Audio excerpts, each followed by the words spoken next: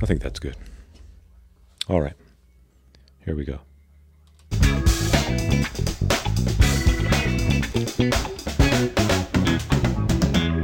Hello and welcome to Morning Fuel. I am your host, John Bundy, and you are here because you believe in the power of the spoken word and its ability to change lives, and that by sharing our stories, we can help others to overcome challenges that they cannot overcome on their own.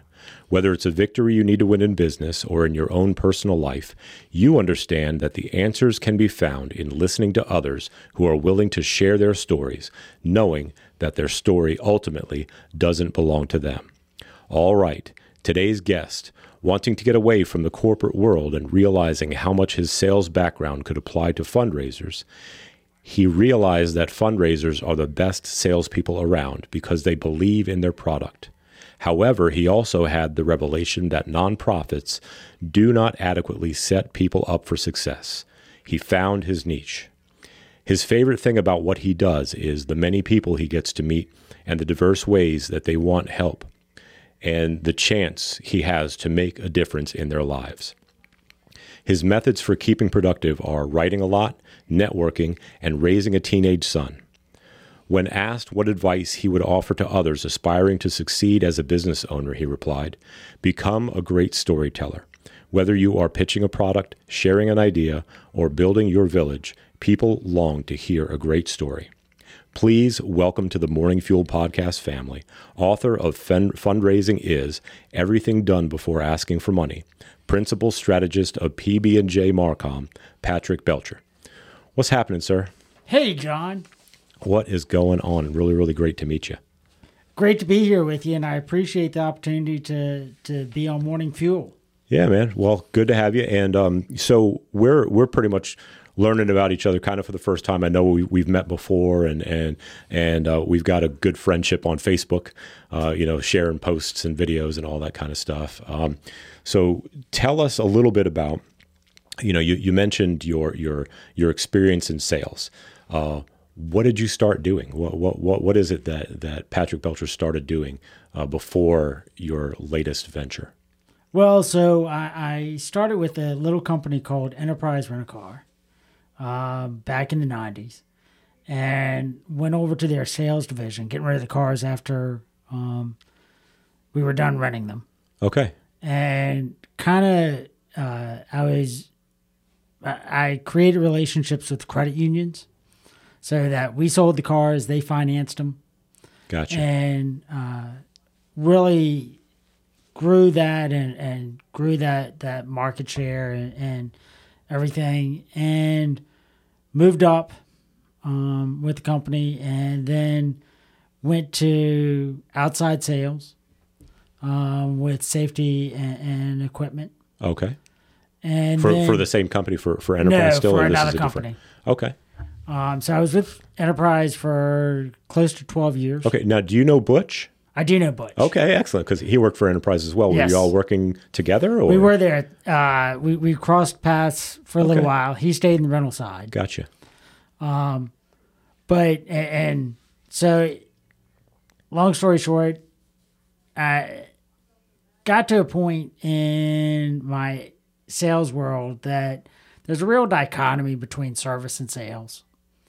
Where the sales they think are the redheaded stepchildren because they get everything they want and everything, but they're the ones out selling the product and generating the revenue on a consistent basis and everything. And then the service side thinks that the sales team oversells it. And that's sometimes true, but most of the time they're selling what the corporate manual says. Okay, I got you. So what explain overselling. So like product. Say, in the corporate manual, it says we're going to take an inventory of what you have on site every time that we come into service. Okay. And the service team may not see that as necessarily required, just suggested. Okay. But it's in the company manual, and that's one of the things that we sell as salespeople. Okay. So what happens is you're supposed to maintain them to a certain inventory. So since toilet paper was a big thing over the last year, Right. I've got a stock now. Say you say that we're only going to stock you with up to 10 rolls of toilet paper. That doesn't mean that every time we come in, we put in 10 rolls of toilet paper. We fill up to that 10 roll thing. Well, the service team may say, well, we're just going to drop off 10 rolls and not count the inventory. So then you end up with a stock. Gotcha. Like what you said. Right. So anyways, long story short, there's, in the outside sales world, there can be this real dichotomy between service and sales. Sometimes they work really in partnerships. The company that I worked with, there was really a dichotomy. Okay. So rental car, enterprise rental car to outside sales for other companies. And then when did you start PB&J, or was that the first well, business? So getting to the long story short. Right. I got sick of the dichotomy. We got time, man. Go ahead. I got sick of the dichotomy. Right. I left the outside sales world and I went out to start PB&J because my background was PR. I thought I could go back to my background, and I ended up doing fundraising right off the bat. That was the PR piece that I kind of started with, and I failed horribly. And it wasn't because I was bad at what I did. It was because I didn't understand how to value my time. Okay.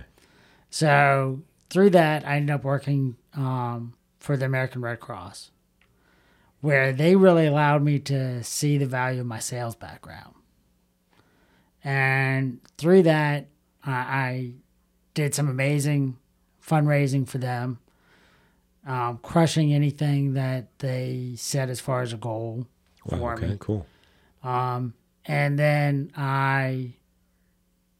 when I left the American Red Cross, I went back to doing the PB&J, but I focused strictly on fundraising and the infrastructure and really the sales strategy that nonprofits need to take on. Gotcha. So you learned how to do it, go out there doing it, and then you saw how you could assist others to have that strategy that works. Because there's a lot of people trying to raise funds out there that have no idea what they're doing, and it's great causes that they're supporting or trying to support. But if they don't have the strategy, they're either going to burn out or just not be able to get where they need to be. Well, and that's very true. Nonprofits, if you think about the background stories of most nonprofits, a lot of them started in basements of churches or in garages because a group in the community saw a problem. Mm-hmm.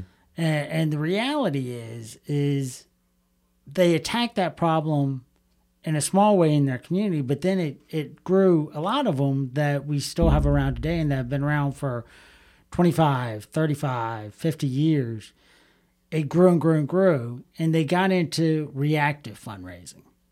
Right. We need this, so we need to go out and raise this. And, we need more people, so we've got to hire more people. So, we're going to pay them nothing and hope that we can raise the money to pay them. Type thing.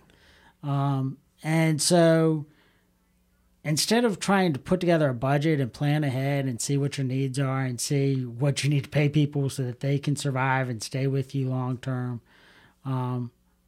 and understanding really the power of story. If I ask you for money for food or for, a widget or whatever it may be, you have a specific value. But if I tell you how that food's going to feed Julia, this child who we picked up last week, who unfortunately has been from one home to another home or, whatever the story may be. Right. I'm starting to describe something, and then all of a sudden in your head, consciously or subconsciously, you're starting to form a relationship with that young child that I'm talking about. Right. And you may see your niece, a friend of your daughter's, anybody. And the value of that versus the value of just a meal are two completely different things. Absolutely. And that's how you can motivate people to give, big figures. Sure. Or give or motivate people that were walking into your activity or your presentation just thinking they're going to give $10 or $20 to give $50 or $100. Right. Because they've connected.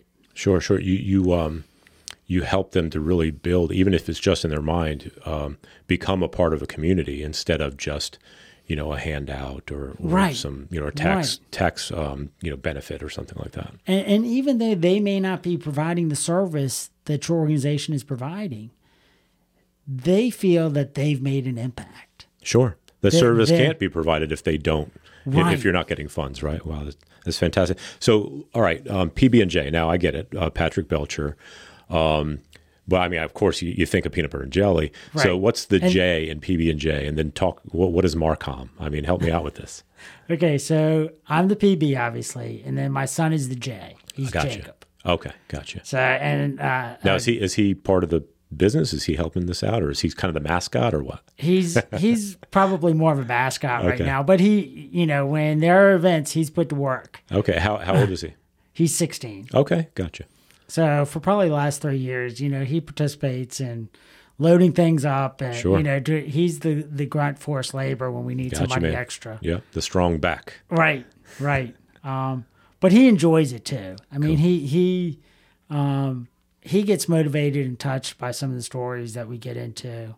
Right. He also is looking to be involved in graphic design and everything. So he's helped me out with some of the production of some of the, the tearjerker videos that we'll put together. Nice. But he's the J. And then Marcom is marketing and communications.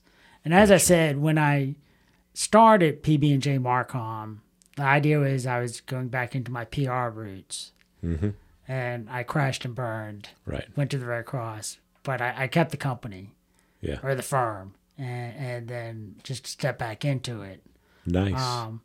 And the PB&J, as I said, nobody ever forgets PB&J. Right. Because they can relate Peanut to it. butter, jelly time. Come on. That's right. That's right. Yeah. All right. It's memorable. So can you give us a little, a testimony, a success story with your fundraising or your teaching others strategies on fundraising? Well, so, gosh. Just a recent success story. Right. So the probably a consistent success story is getting people to understand that asking for $500 or $5,000 or $50,000 is really no different than the ask. But like my book, Fundraising is Everything Done Before Asking for Money, you got to set yourself up for that ask. I'm not, in the world I was raised in, you don't ask for everything on the first date. Right? So you got to put in the time, you got to put in the infrastructure, you got to put in the work. And so it's really teaching my clients how to a most recent client just put it very well, as I said several times. Be brief, be brilliant, be done. So how can you tell your story in a succinct manner? Sure. And one of the formats that I enjoy so much is a format called the Pixar Storyboard. Right. And I could use it day in and day out because I practice it every day. But it's one day or every day I did this, and one day this happened, and then this happened, and because of that this happened, so therefore I was able to do this, and this is the result. Okay. So it's a real quick, and you just kind of drop in the parts. So using a story that I actually put in the book, every day I enjoyed drinking. And because I enjoyed drinking so much, I had some friends over one day and we ran out of alcohol, so I decided to go out and take a trip to pick up some more alcohol. Until I ran into the back of the sheriff, who happened to be my father's best buddy. And because of that, I had the choice to go into rehab or I had to go to jail. So I chose to go into this faith-based rehabilitation facility that taught me that this wasn't just a physical issue. There was all sorts of issues, one of them being spiritual. Right. And I was able to find my connection with God, and because of that, I am now successful and sober. Okay. Now, and that's not my personal story. I was going to say, is this for real or what? No, it's a good one. I like it. But yeah, I could have filled in a name. I couldn't think quick enough to fill in a name, right. But I could tell that story about that, or I could talk about a child who was human trafficked, and I could same thing. I could tell those stories all day long, but it's a quick, short, succinct way, and I engaged you. Right. And there's a connection, and then there's the what next, like what happens next, what happened next. Right. Yeah, I like that. It's very good, very good. So the influential books that you've read, you talked about a couple. Well, one was Anything by Heath Brothers. Now, I haven't heard of Heath Brothers, but what Switch and Made to Stick? What are these books about, or what do they write about? So they really are about change management or change culture. Okay. In the corporate environment. Chip and Dan Heath are two brothers, and Chip, it was Dan, I think, that just wrote another book called Upstream. And so in Upstream, he talks about, it opens up the book with a story of you're on a river with your friends, and all of a sudden there are these people that keep floating downstream that are drowning, and you go out and you keep dragging them out of the river, but they keep coming. So you stop and you go upstream to see what the problem is. Okay. And stop the person from dropping them into the stream to drown. Right. Okay. So they're very.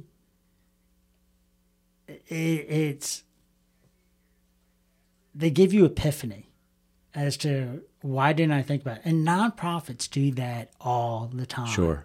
They see a problem and they figure how to go up and fix it. For instance, one of the things that they talked about was this program, I want to say it was in Chicago or Detroit, one of those cities. Right. And it was talking about how the infant mortality rate was higher there than anywhere else.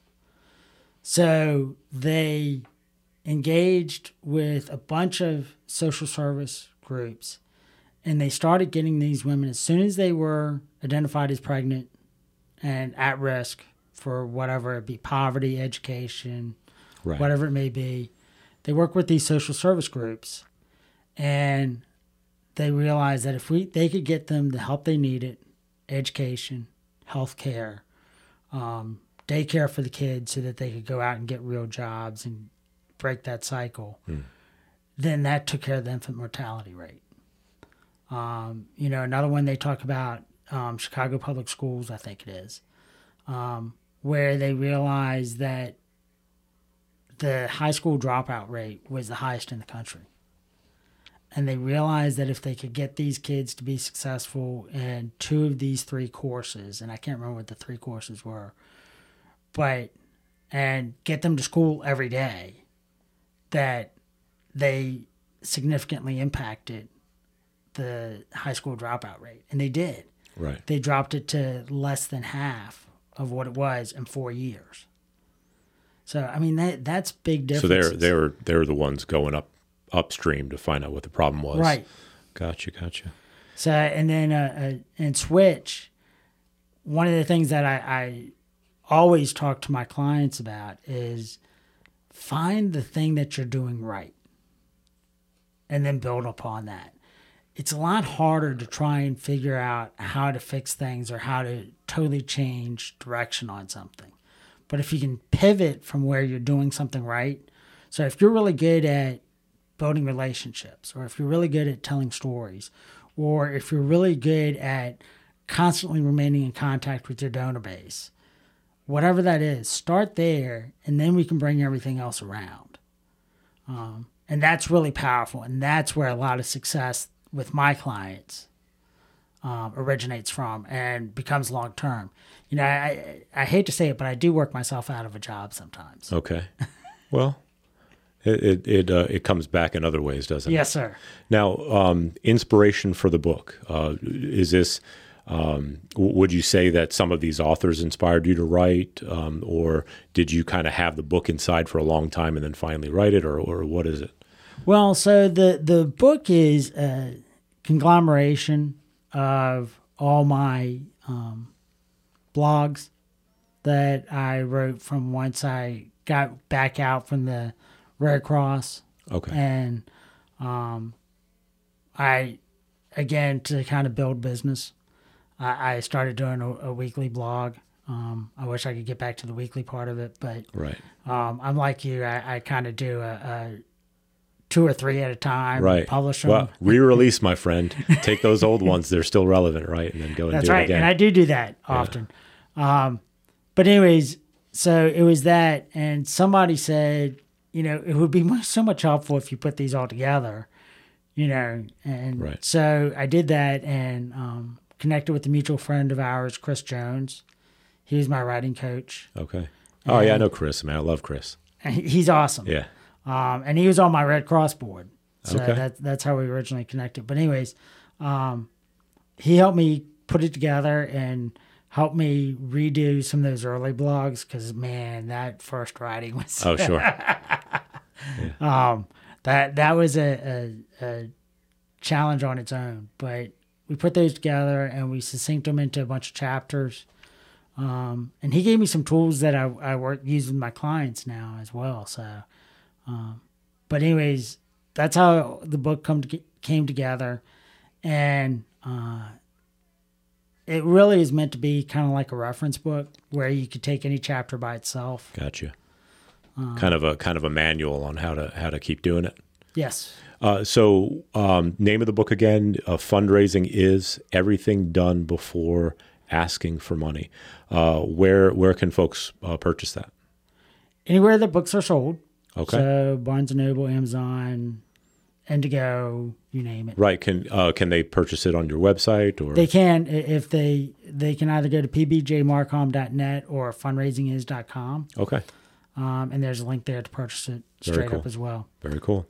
Well, sir, it's been great getting to know you. But before I ask my last question, how can folks reach out to you on social media? So I'm on Facebook and LinkedIn. LinkedIn is there's both PB&J Marcom and Patrick Belcher. Okay.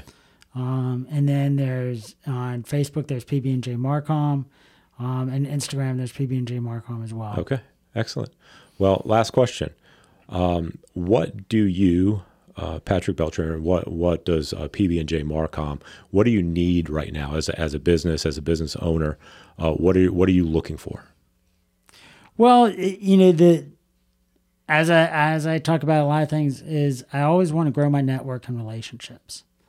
You know, you may not need me now, but I hope it's a value to know me.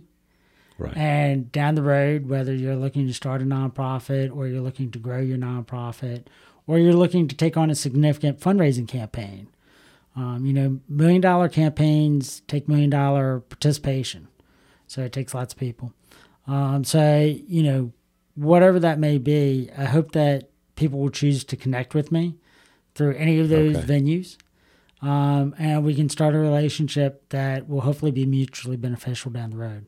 All right. Most of your work, Hampton Roads Peninsula? Or? Anywhere in the Commonwealth. Okay. So I go to Roanoke, Charlottesville, Richmond, so anywhere in the Commonwealth.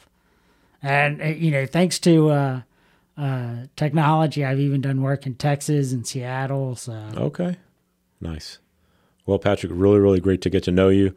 I look forward to releasing the episode and for those relationships to build and for more people to get to know you and vice versa. Same here. Thank you for the opportunity, John. You're very welcome. All right, man. You have a great night. You do the same.